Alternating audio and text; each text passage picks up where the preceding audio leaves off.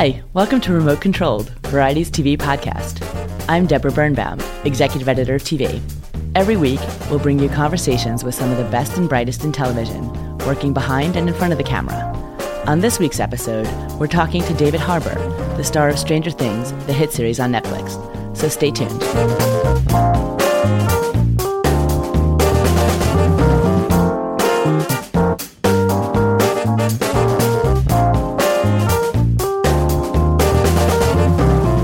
Hi, I'm Deborah Birnbaum, Executive Editor of TV at Variety. And I'm Michael Schneider, Editor-at-Large at Variety. And it's our pleasure to welcome David Harbour of Stranger Things. Thank you. Thanks for having me. Sure, thanks so much for joining us. My pleasure. Yeah, absolutely. So, Stranger Things has been quite the phenomenon. Yeah, people seem to really like it. It's a good thing, yeah.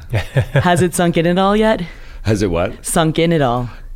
Yes, yeah. I mean, the first few weeks were really kind of overwhelming, but then, you know, you sort of adapt to things very quickly, and for me, it's really all still about the work, and so I'm kind of anxious to get into season 2 and anxious to get back to the character and stuff like that, and the success of it has been a lot of fun. You know, I don't take away from that, but it's, you know, I'm just raring to go again. I just want to get back into the story.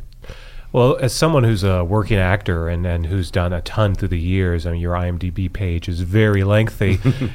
You've worked on so many projects, but what made the reaction to this one different, and what's been your life like? What's the whirlwind been like since Stranger Things became such a phenomenon? I mean, it's been, you know, I've done a lot of work that no one has cared about. I mean, not to say it hasn't been like good work, but I just. It was very different, this response. I mean, you know, I sort of, you have your telephone. My telephone has about like 100 numbers in it, probably, of which I have like 10 or 15 at most friends that I text with all the time, or parents or whatever. And you know, when a movie will come out, like occasionally you'll get texts from your friends, you'll get the occasional text from some random person. And this literally, Stranger Things came out, and then about 2 weeks later, every single number in my phone I had a text from, like the guy who drove me like 6 years ago to a thing, and he still had my number, and so my phone just like lit up with people, and I was like, whoa, we've really touched people in a different way. Like, I've touched people in a different way with this work than I have before. Did you have any sense when you were making this what a phenomenon it was going to become? I mean, that's the danger. Every project I've been on where we've thought it was going to be a phenomenon, it usually winds up being a disaster. And like the fact that you know you're making a phenomenon is like the kiss of death. And I think we were making this, we were scared, we were humbled, we were in Atlanta, we were sort of away from everybody, we were all kind of miserable. And I think that we were humbled before the task. And I've done enough projects that have had, you know, like, oh, this is going to be the one for you, that it's sort of like, you know, I don't really care anymore. I just want to tell a beautiful story, and I just want to do a good job. And so I think that humility was sort of what allowed it to not have a narcissism. Like, I feel like a lot of work, even if it's good work, it carries with it a sort of air of narcissism, or an air of like, even when it's something good, it carries with an air of like them patting themselves on the back after takes, and you smell that and you kind of get a little annoyed. And this, I don't think, has any of that. It just has an earnest desire to really move people with a story. And so we really had no idea. I mean, we were scared when it came out. And then also, I was in New York, and there were no ads. Like, I didn't see any ads on buses. I didn't see any ads in phone booths. And I was like, whoa, Netflix is burying this. It's terrible. And then it became this word of mouth phenomenon. And I think that's so much better, because there was no hype and no one was forcing it down people's throats to watch it. And people just discovered it, and it has a more personal feel, and that's beautiful. Yeah, so you get the. I was going to say, you get the feeling that Netflix didn't even know what they had. I think that's true. I mean, I think that's true. You know, I certainly know from the branding and marketing standpoint, I think they would have liked to have been a little more on the ball in terms of, you know, all the fan art that's coming out. There's like people making T-shirts and coffee cups and action figures, and people are making it like. And Netflix isn't involved in any of this, and I think they would have liked to have been, because the characters are so iconic and the show itself has such a great art feel to it that fans are creating this stuff, and I hope making money on it, and I don't think Netflix is seeing any of that. But yeah, thought it was good. And, the guys would come down to Atlanta once every month or 2 months, and they would just be so happy, and they would just be like, it's great. And, very few notes. And so I think they believed in it, but I don't think that anyone thought it would have this kind of impact. What was it about it that you think audiences responded to so much? It's a good question. I think that, first of all, it has a really broad appeal because your 15-year-old kid can watch it, and then your 70-year-old grandmother can watch it too. It's a story. I mean, to me, what I think is so beautiful about it, and I don't know if this is its appeal or not, is that it has the feeling of the magic of the movies, that we used to go to the movies in the 80s, and you'd hear that phrase, the magic of the movies, when you talk about old Spielberg movies. And now I feel like movies are in a different place, or maybe it's just because I'm older, but I don't feel that magical. You get your popcorn, you sit down, you're ready to be transported. And I feel like Stranger Things really does that. Like, it really has a magical feel to it, and part of that is its clunkiness. I mean, it's not as slick. Even our performances are not as slick. And our characters are certainly not slick. They don't make the right decisions. I mean, certainly Hopper is, he's like a messed up dude. Like, he's not your classic leading man.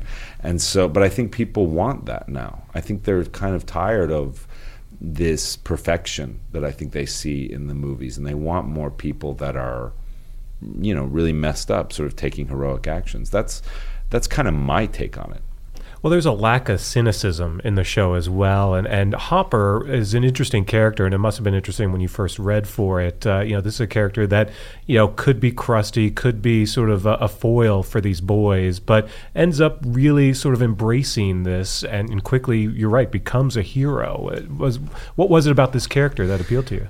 I mean, it really was that it's those 80s leading men, and even I say late 70s, because I sort of modeled him a little bit on like Jack Nicholson from Five Easy Pieces, and there are these iconic performances that I loved. And he really has that 80s man quality that Harrison Ford and Gene Hackman and Jack Nicholson all sort of had of that time, and I love those guys, and they're not as popular nowadays, but I love, those are the guys I grew up with, and those are sort of the guys who taught me what it was to be a man.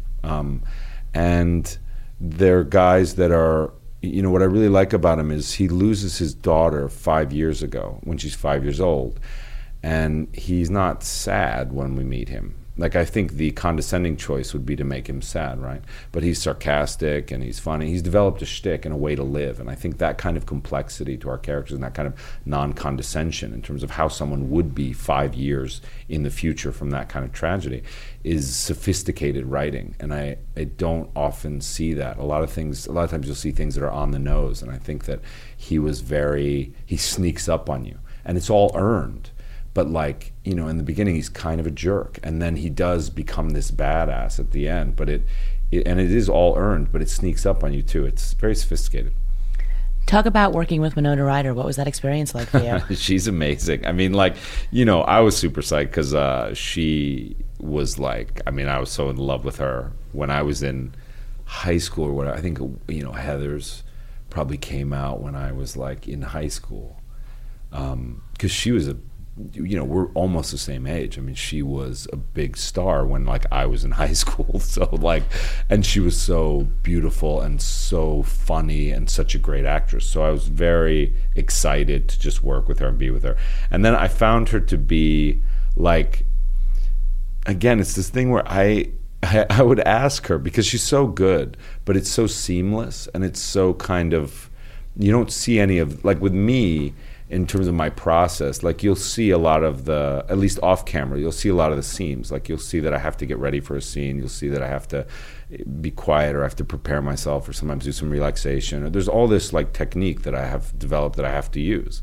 And with her, it's just there. And so I would ask her, I would be like, do you have a process? And she would be like, oh yeah, I have but it's so sort of intrinsic to who she is that she's just very in it the whole time. I think she just kind of lives it. And so it was very like, she's like a live wire. Like she's very, she's just a very strong person. She's willing to speak her mind, like willing to be herself, very emotional, and very willing to get personal. And that's what I loved, was like she really was able to see me as a human being. And I think so often in our society we choose to dismiss or ignore people if we see things that we don't like, or we'll be nice to them, we'll say nice to meet you, and we'll move on. And I think that what we created in that was very personal, and I think it required us being personal with each other and sort of seeing each other in a whole way. And it was kind of frightening and wonderful to be seen by her. She's very perceptive. And what was your take on the Duffer Brothers? These are guys who are fairly new to the business, but came on strong, and obviously this is a huge sort of signature project for them now. Yeah. I mean, they're like, and I don't use this word lightly because I hate people that throw it around. Although it is going to seem like I'm throwing it around, but I do think they're geniuses. Like I think that they're little nerdy geniuses. They hate when I call them nerds, but they really are. They're these, I call them little too. They're 30, 31, something like that. Twin brothers. But they just have, as you say, there's this earnestness to it, and they have big hearts, and they don't wear them on their sleeve. Like they're interested in making cool stuff, and they're very casual. We got very few notes the whole time. They let people do their thing. But the whole time I felt like, and especially seeing it, that there's some kind of real method to their madness. Now, it's funny, like going in, I had heard, I was excited. Like it was my big kind of chance. It was like Netflix, leading Netflix series, like, and I talked, there's some people who, were saying to me like, oh, the Duffer Brothers, like, they don't know how to make films, or blah, blah, blah. And I was really like, oh no, like these kids who I believe so much in, like now it's going to be horrible. And then, so the whole time you're riding on faith, and you have moments throughout the process where you're like, it's just you guys for like 5 months. And so throughout the process, you're like, maybe this is terrible. Maybe these guys don't know what they're doing. And then to see it all come together at the end was like, it just blew me away. And it was way beyond what I thought good could be. Like I thought at the best version we were making, let's say, a 7. And then when I saw it, I was like, whoa, this is a 10. Like this is way beyond what I thought we were making. And that's the mark of, I consider myself a pretty smart dude. and like they just outsmart me at every turn. And so, yeah, I'm sort of in awe of them. I think another thing that this series rests on is the performance of the kids. They were just amazing, and especially Millie Bobby Brown. I mean, how do you even keep up with those kids? Yeah, it's a good question. I know, it's like so horrible. It's like you work your whole life to finally give a performance, and then this 11-year-old child comes in, and like, or these 11-year-old children come in and are like just as great. They're wonderful. Like the great thing about them is also, is that they're actually like kids. I mean, they're all accomplished actors. Like Gaten and Caleb have done Broadway, and Millie's done a bunch of TV, and so they've all done a bunch of stuff, but they maintain this quality of like, they're still like little 12-year-olds on set. And so you know what it's like hanging out with 12-year-olds. It's like, they can't quite focus. Sometimes they're hitting each other. Their bodies are making noises and sounds that you don't.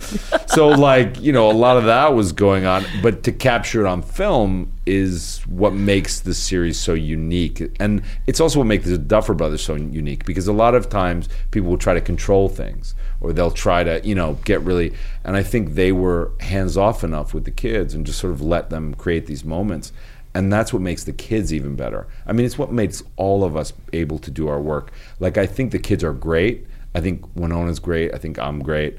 But I don't think that we could have done the work that we did without those guys shepherding us in a very gentle way. And so with the kids, like, they really allowed them to be kids. And that's what shows up on the screen. It's terrific. So, you mentioned a little bit about what this has meant for you, but honestly, how has this changed? Are you recognized more on the street now? Yeah. Does everyone scream Hopper at you? What was your like as an actor up until now, and sort of as a working actor versus now? I mean, my life up until now was like once, maybe, I live in New York, so I walk the streets and I see lots of people. And it had been like maybe once a week, someone would come up to me or just go like, "I love your work, man," and walk on past. And or if I had a movie out like that week, it would be like maybe once a day. And this came out, and it's like I'm Tom Cruise. Like I've never seen anything like it. Like I can't walk down the street. Like I walk down the street and people just like point and stare, and people are really moved by the show. I don't. They're really moved by the show, and they wanna. And I think the thing with television, of course, is like you identify, and that character's in your bedroom with you, like now on your laptop, like lying in bed watching the show, and so they feel a real closeness to me. So a lot of people touch me a lot, which is strange. They come up and they're like very grabby with me because I'm a big guy, and I guess it's a little weird though. They want to give Hopper a hug. They do, exactly. He's a grumpy dude. Like he needs love. He needs love. He needs love, and they're there to provide it. I'll tell you that. But yeah, it's been very different, and like with all the good that comes of that, and like people give me free croissants at coffee shops, which is like, the one time in my career I can actually pay for the croissant. Now I'm getting it for free. But they do that, and then also it can get a little bit overwhelming, and you just want to be, I feel a little like I just sometimes want to be a jerk, or like I just want, I want to be a slob or whatever, and then some guy cuts you off and you want to yell at him, and then he's like, "Hey man, I love you on the show," and you're like, "Oh no, I can't yell at that guy." Can't do that anymore. Exactly. So there seems to be a big debate online whether Hopper is Han Solo or Lando Calrissian. where do you come down on that one? Is that a debate? I love that. I mean, for my money, he's Han Solo. You know what I mean? I love him so much. But you're right. I mean, the kids call him Lando. And I guess Lando sort of does a good thing in the end. But, when we were sculpting him, like the Duffers and I were talking about him, we talked a lot about scenes from Empire Strikes Back. And we talked a lot about scenes from Indiana Jones and these iconic, one of the great moments to me in the piece is when I love the moment when I'm trying to get in the morgue and the guy goes, like, "I don't work for O'Bannon." And I'm like, "Did I say O'Bannon?" I meant, and I just punch him, and there's a moment in Indiana Jones when the guy comes out with a sword and he swings it around Indy and just pulls out his gun and shoots him. And like, that's the sort of swashbuckling thing that we wanted from him. And the Han Solo thing, which we didn't really get a chance to explore in season 1, which I hope we're going to explore more in season 2, is I love, Han's relationship with Princess Leia. And I think that Winona and I have some of that chemistry of just these people that kind of can't stand each other but are bound together in this common purpose. But I wanted a moment, and it was funny, like, there was a moment when Hopper went in alone to the rift and Joyce stayed out, and it was kind of gonna, but then it was like impossible, like Joyce has to go, it's her child, she has to go in. But I always wanted this kind of moment when I want this moment, I still want this moment with Joyce where Hopper, as much as he can't stand her, still believes that her life with her child is worth more than his. And but he won't say, it's that classic scene where Leia says, "I love you," and he says, "I know," but it's that, I love scenes like that with kind of shut down men, but with, who really care, but just can't express or even really know what they feel. Like, I love characters, I think nowadays we're so in touch with our emotions, like, and I miss those guys who don't even understand what they feel and they just act. And that's what I feel like Hopper is. Like, he doesn't know that he cares about Joyce. He just feels like you got to save the kid. And Yeah, that's why I love him. And I'm hoping for a little more of that in season 2. But for my money, he's Han Solo. For my money, he's Han Solo. So how much do you know about season 2? Oh no! Not asking you to give spoilers, but what can you say in terms of in talking to the Duffers? How far along are things? Well, yeah, we're working. I think we go into production like end of October, early November, hopefully. And I know they have the whole thing mapped out. It'll be 9 episodes. You saw the titles in that little YouTube video. Right. It'll be 9 episodes this year. They have the whole thing mapped out. I know they have a couple of them written already. And I'm going to go in and talk to them next week and demand that I know everything, because one of the great things about season 1 was that I had the whole arc. I had 6 episodes written before we started shooting, and then 7 and 8, I knew exactly what he did. And so I was able to craft the role that way. And I think it's the reason why I think my work is different and more complex in this is because I had the whole thing. And I think a lot of times, with television, but even now with movies, they don't want you to read the whole script, or they want you to, and I think it's really a detriment to people that have a process. Like, there are actors that can just sort of go on, just do things and say things, and it works. But I really have a process, like a writer sits down at a keyboard and has to think, and then go get a cup of coffee, and then come back, and they work it out.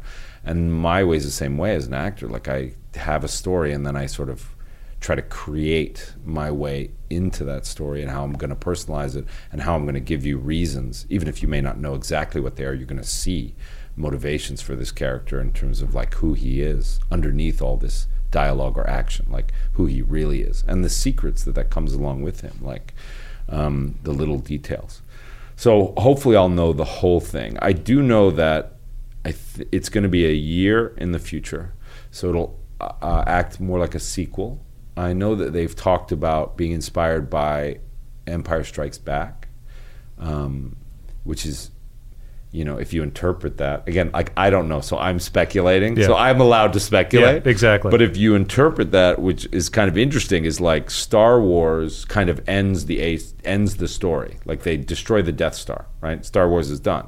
And so the Empire Strikes Back is like, now you have the Empire striking back, and it's like it's like 20-fold. Like, now they're screwed. So I feel like that will be maybe what Hawkins, Indiana is dealing with, is like this entity of the Upside Down has been messed with in a certain way. A child has been saved. I mean, Joyce and Hopper went in and came out. And what does that entity feel about that? Is there some kind of reaction in the world? I mean, there's this slug that kind of goes down a drain at the end of the thing. I mean, is there some kind of reaction in the world that is a year later now magnified, and these guys have to come up against a greater force? And that's my hope. And I've heard that it's going to be darker and weirder, because I think one of the temptations was, now you have kind of a hot property on your hands. It's like, let's just have the kids ride around on bikes. Let's have Hopper say "coffee and contemplation" a bunch of times, and right. And find a way to bring Barb back. He's got to bring Barb back immediately. Barb must come back. Yeah, exactly. Barb walking around the halls. Yeah. And I think that the Duffers were like, no, let's throw it all out, and let's take the risk that we took in season 1 to even greater degree. And if we fail, we fail. And if you hate it, you hate it. But like, we gotta do that. Otherwise, we're not going to do justice to what you loved. But Hopper did leave some Eggos in the woods. Yeah, I mean, I will say I'm pretty sure that 11's coming back. Like, you can't, or some form of her, right? Like, I know that Millie will be involved in season 2, so I don't know exactly what 11 is now that she's sort of dissolved, but I do know that character's so iconic that you have to. And there's also an interesting story to be explored around Hopper's, Hopper leaving her Eggos, right? So Hopper had lost a daughter that would have been around 11's age. And so there's a surrogate parent there thing, exactly. And then there's also her looking for a papa, this guy that manipulated her, and so she needs a father figure in some sense. So I think we could really explore that story of like these two, both very messed up individuals. I mean, she has superpowers and kills people, and he's just, he's all messed up as well. And like, how do those two characters maybe come together and find some sort of redemption? could be interesting. And how much deeper will we get into Hopper's backstory? How much can we trust of what he's already told us? Great question. That's a great question. I hope that we get into a lot. I have a lot of secrets and things that I used that I don't want to get into too much. But I will say that the timeline is interesting, right? Like, and even politically, the timeline is interesting. Like, it's 1983, right? So Hopper was born in 43. Because if he's 40 in 83, which is what we've conceived. So theoretically, if he went off and became a cop, theoretically he could have gone to Vietnam. Like, there's lots of things that we can bring in now because we start to explore the MK Ultra program, we start to explore, and we can start to explore him being a big city cop and whatever that was, and then also, possibly this Vietnam thing, which I'm interested in.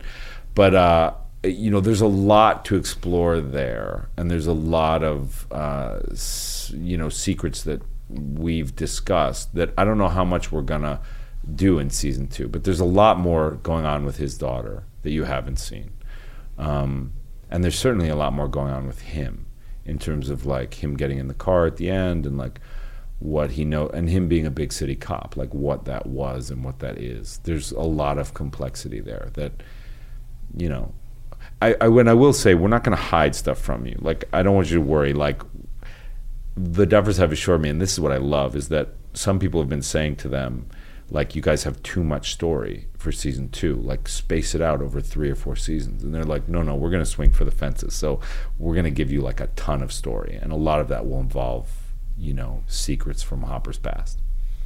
Wow, we're ready for the big ride. So, what's up next for you? I don't know, I was doing some plays in New York, and then, this came out and the landscape has changed, and I'm going to go back and shoot season 2, and then I'm sort of talking about various projects, but finally in my career I'm able to be really choosy, like jobs that I'm being offered now that I would have died to play a year ago. I'm sort of turning down now because I think the stories that so rarely as an actor are you in a position to define the story that you want to tell. But I feel like stories like Stranger Things that have real humanity to them, but not humanity. They're still big popcorn things, like things with a monster in them, but they have a feel to like broken guys and guys that really do struggle and guys that aren't in perfect shape and aren't like superheroes. And I want to play those guys. I want to see those guys on screen. I want those guys to be represented. I want, you to go to the theater and be like, oh yeah, I'm a schlub like that, like me. And go to, be like, I'm a schlub like that, but also I can take a heroic action and save a kid. And I feel like that's what I want from my stories. And so I'm going to be really choosy, and we'll see. Like, I'll get out of production a season 2 around April, and then hopefully I'll have something lined up. But I'd love to do like a really great movie. I'd love to do a big movie, swashbuckling movie, but with a terrifically 3-dimensional leading man, which I don't know that that's out there for me, but I would love to do it. Sounds great. We'll be looking forward to it. Cool. Oh, wonderful. Thank you so much for coming in. It was great to chat with you, and Thanks. Best of luck. We can't wait to see what's in store for season 2. Cool. Thank you very much.